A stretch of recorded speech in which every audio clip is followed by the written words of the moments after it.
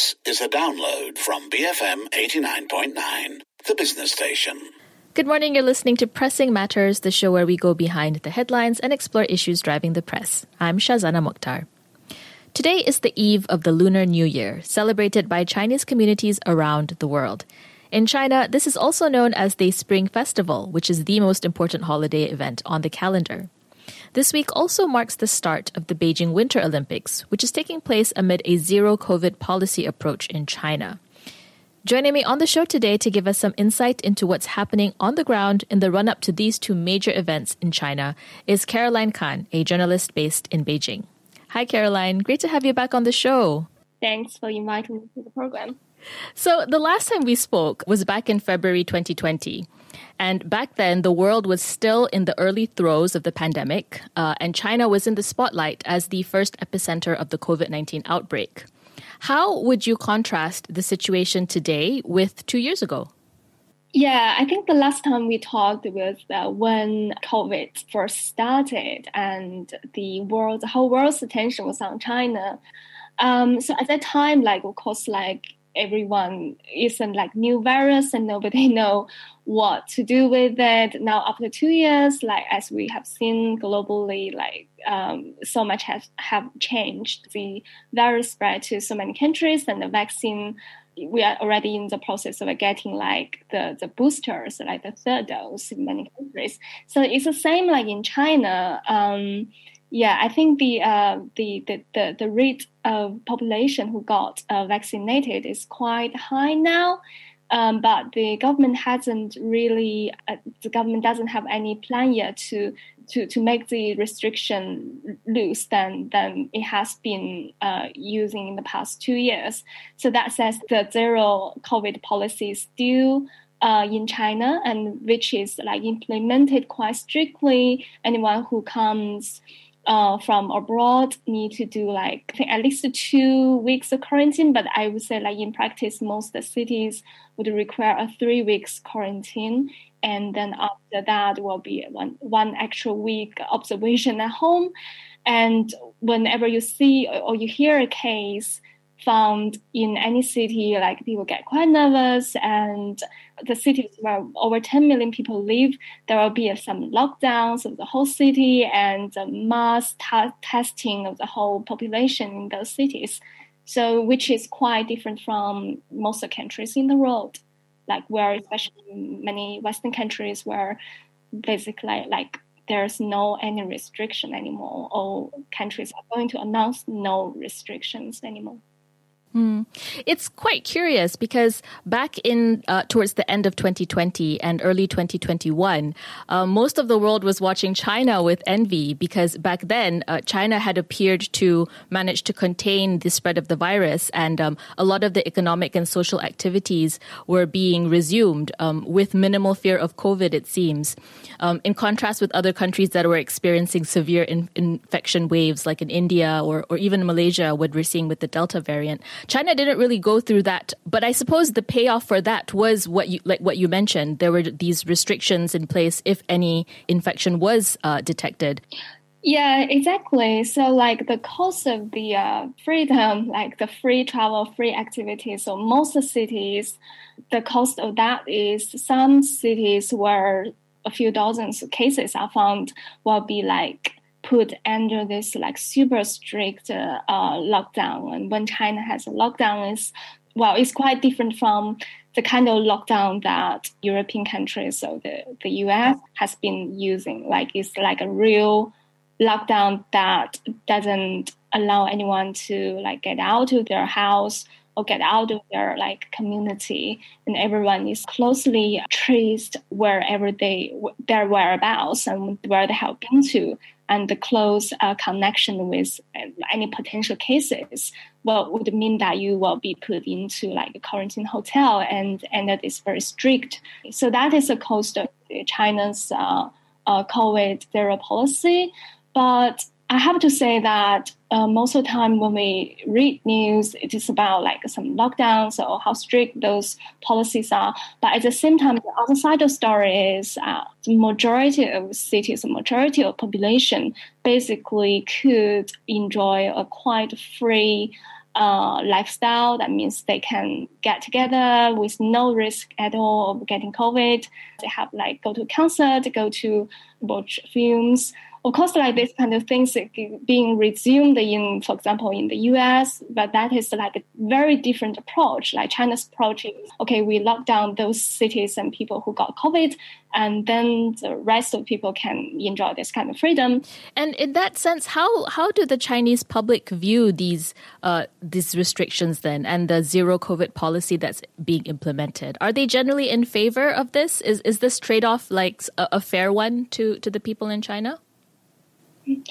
That's a very interesting question because, I think if you read comments on social media and whenever there's a lockdown, like people living in the city will complain a lot, of course, because their life being interrupted and like all the inconveniences that are experienced only by the people in that city, but people outside the city, like generally they approve and they agree with this kind of approach because they think this is the best way to ensure their safety and ensure that the senior people and sick people will be protected the best. Yeah, I think like in many issues, it depends on who you are and what kind of situation you are in. Like everyone wants to live a kind of life that is convenient, that is free, and at the same time without any risk. But unfortunately, there has to be some trade-off. Can I ask how uniform are the COVID measures across the different regions in China in terms of health measures, in terms of what they're supposed to do? Are they similar across different regions? There is the national level restrictions and policies. Take an example, like if you want to travel across the border, then when you come back, there's a national level policy saying you have to do this 14 days quarantine, and there's a plus line basically saying when you return to your hometown, and it's up to the hometown to follow up what to do. And then because China right now, the government officials, especially the local government officials, they are under this very big pressure. When the central government's policies like COVID zero, that means anyone whose province or city there are some COVID cases, that would mean the officials are working in that province or city will probably end up with big troubles. That's to avoid that kind of trouble punishment. Even if it's nothing to do with the officials fault, or just because it happens, and you cannot see the virus spreading. To avoid that troubles, when the policy filter down to the local government, they always get much, much more strict than the central government, 14 days quarantine. And for example, right now it's the Chinese New Year. A lot of people want to go back to their hometown to spend the festival with their family. The central government has a rule that you cannot stop people from returning hometown. But when you look at how it's being implemented, you will see a lot of impossibles for the traveling because most people have only a few days of holidays. But when you go back, they would ask you to spend 14 days in a hotel quarantine. That basically means your holidays ruined. So instead, a lot of people not traveling back home. I see. Okay. So at the moment, this Lunar New Year is definitely not as festive as it was pre-pandemic. Yeah, that is for sure. It has been, it's basically been the third Spring Festival interrupted by COVID, and I think this year is not easier than last year or even 2 years ago. Mm-hmm, mm-hmm. And how would you rate the level of fatigue that people have about COVID-19 procedures still in place? Is there a lot of, grumbling or just dissatisfaction? Or are people mostly resigned to it that this is just the way it is right now and we'll get through this? Yeah, I think it's again depends on who you are and what kind of situation you are in, right? I know a lot of Chinese people living abroad, or who really need to travel abroad to meet their family or for works reason. I think they have a lot of complaints over the policy right now. But if you really like talk to people living inside China who doesn't need to go to other countries or other regions, I mean, like they are quite satisfied with the current COVID-0 policy because, first of all, they don't really need to travel abroad. And I mean, to open the border only means like it brings more risk to them. Yeah, but they don't really gain as much. Yeah, maybe for most people, it's like, well, it is how it is. And like, yeah, I think people think if there is this kind of policy right now, that means like it is needed, well, from the perspective of the government. And at some point it might be changed, but like nobody knows when. Mm-hmm. I'm speaking to Caroline Khan, a journalist based in Beijing. When we come back, we'll discuss the Beijing Winter Olympics and also examine China's efforts to deliver a clean and green games. Stay tuned, BFM 89.9. Hello, you're listening to Pressing Matters on The Morning Run. I'm Shazana Mukhtar, and with me on the show today is Caroline Khan, a journalist based in Beijing. Now, the Winter Olympics are arguably the most unusual games being held for a number of reasons, and they will begin this week on February 4th. One of the reasons is, of course, it's being held during the pandemic, and China is putting in place much stricter measures than Japan did for the Summer Olympics last year. How is public support for the games? Because we saw significant public dissatisfaction over the Tokyo Games from the Japanese population. Is there a similar pushback in China? I think something very different from like the games in 2008 is that like there's much less publicity of the game to the general public. And one reason is during the time of Chinese New Year, and most of people's attention will be on the festival rather than the Winter Games. But of course, it's also because of the pandemic. That means there's no audience allowed to buy the tickets to watch the games. Yeah, and also like if the pandemic means that the general atmosphere to welcome some game is not as much as the year 2008. And also at that time, it was the first time when China hosted the Olympic Games. And the publicity started, I would say, like started like years before the game started. It's like, I remember at that time I was in primary school, I think. I remember it was the biggest thing ever that happened to us. So like everyone was so enthusiastic about learning English. And at the time you see, like when you walk in the street of Beijing, you would see like all the aunties and uncles, they would try their best to learn English and try to talk to foreigners. And they try to like, the government of telling them like, oh, when you encounter any foreigner, like what should you do? How can you help them? But this year, I mean like, yeah, China already hosted one summer game. And it was considered to be very, very successful. And so this time, it just feels not as much attention as last time. And also like Winter Games, like in China for a long time, the winter sport is not as popular as, you know, the sports like in the Summer Games. I see. So it can be said the atmosphere ahead of the Winter Olympics is more indifferent, especially compared to the 2008 Summer Games. Now, you write about environment and climate, and you've been reporting on how these issues intersect with the Winter Olympics. Beijing isn't typically known for its snowy weather, so these games are unusual in that it will rely on 100% artificial snow. How is this being done? I mean, like, yeah, they use a lot of snow guns to create artificial snow using the water.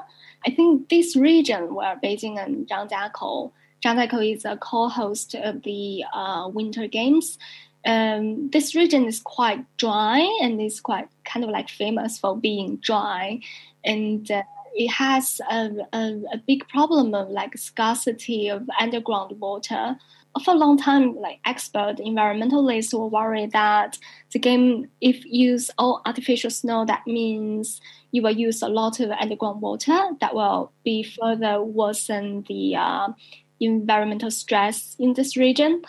But the government said that, well, I don't know, like if they said it's like 100% not from the underground water, but the government said they will use as little underground water as possible. Instead, they build up the water tanks to collect rain and other waters, and to use the water from the tanks, and also to use water from reservoirs. But I think that generally also means no matter what water they use, the water, if you don't use the water to create snow, that the water can go back to the natural system. In a way, like no matter what kind of water you use, you are still using the water. And another concern is the power used in creating the snow. It can be very power intensive. And China's response is all the snow made will be using clean energy, so mainly wind power generated from the wind farms in that region. And this is all cost like just from the government, and it's very hard to really know the details of the technology, but that is the China's claims. Right. I guess another thing that I was wondering is how sustainable would it be to build a winter destination in a place that's not really known for heavy snow? Because it sounds to me like they'll have to keep making snow if they want to ensure tourism continues in the region, for example, because of snow activities. Is that kind of what's expected after the games end? If you look at like China's government plan for the snow industry and the winter game industry, China is quite ambitious to develop the winter sports, and the skiing resorts will be one of the ambitions here. And this region, it has its advantage if we put aside the environmental concerns. The advantage, like why China choose Zhangjiakou, this region, is because it's so close to Beijing, and Winter Games is still a relatively niche sport in China. It's like maybe like a middle class or above middle class activity. Like it also combines with holidays, right? So like there will be other regions in China that would make more sense to develop the winter sports, like in far northern areas of China. But that means like a very long distance to Beijing or Shanghai, the mega cities. So like the region is kind of a compromise that China choose this region because it's so close to Beijing, and it only take like 30 minutes or even less to travel by fast train from China's capital. So that means like you can guarantee that there will be people going to the skiing resorts every year. So China's ambition is really to develop this industry. And that means, yes, after Olympic Games, China will want more and more people to come to this region to participate in the Winter Games. So, yeah, I think a longer concern is like how really sustainable this will be. And if we zoom out this problem, to look at, that means when the government has a policy to boost this industry, to boost this sector, that means there will be other cities, maybe even less suitable for the games, will also want to participate in it to get a share of the benefit of the financial, the economic benefits from the industry.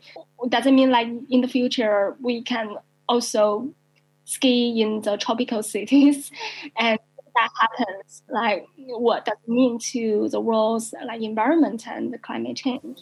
All right. So there are long-term trends to watch coming out of these games, and how that impacts how China policy dictates what it does with its environment in the different regions. China did set the goal of making these games the first carbon-neutral Olympics. I mean, the games haven't started yet, so we don't know what the outcome will be. But how do you think this will be measured? What kind of indicators are going to be looked at to see whether this actually happens? I mean, like when China says it wants the Olympic Games to be environmental friendly and using renewable energy, I don't have that many doubts in terms of achieving it, because China is very good at doing, like in the Chinese language, it's like to use a collective power, collective manpower, or the wealth, or the ability to create something, to achieve something. So I have no doubt that China can do that, because like if you look at China is a big country with such a big population, and the Olympic region, the place to hold the games, is such a tiny bit of the country. And if China say we want to do it, yes, I think it can do it. But I think the question is like, how can this kind of efforts, the clean energy approach, how can the impact be beyond the Olympic Games and to benefiting more cities, more people, rather than just stay in the Olympic bubble? If China can, for example, like use some of the technology, use some of the efforts to expand to more cities, I think that would be one of the best things that will happen to the Beijing Winter Olympic Games. So yeah, of course, like there's still time to watch how this will be played out, but I think that is one of the things I'm most interested to see. I look forward to having further conversations with you to see how this unfolds after the games. Caroline, thank you very much for speaking with me today. 恭喜发财. Thank you so much. Happy Lunar New Year. I've been speaking to Caroline Khan, a Beijing-based journalist. This has been Pressing Matters on the Morning Run. Stay tuned for the 10 a.m. news bulletin coming up next. BFM 89.9. Thank you for listening to this podcast. To find more great interviews, go to bfm.my or find us on iTunes. BFM 89.9, the business station.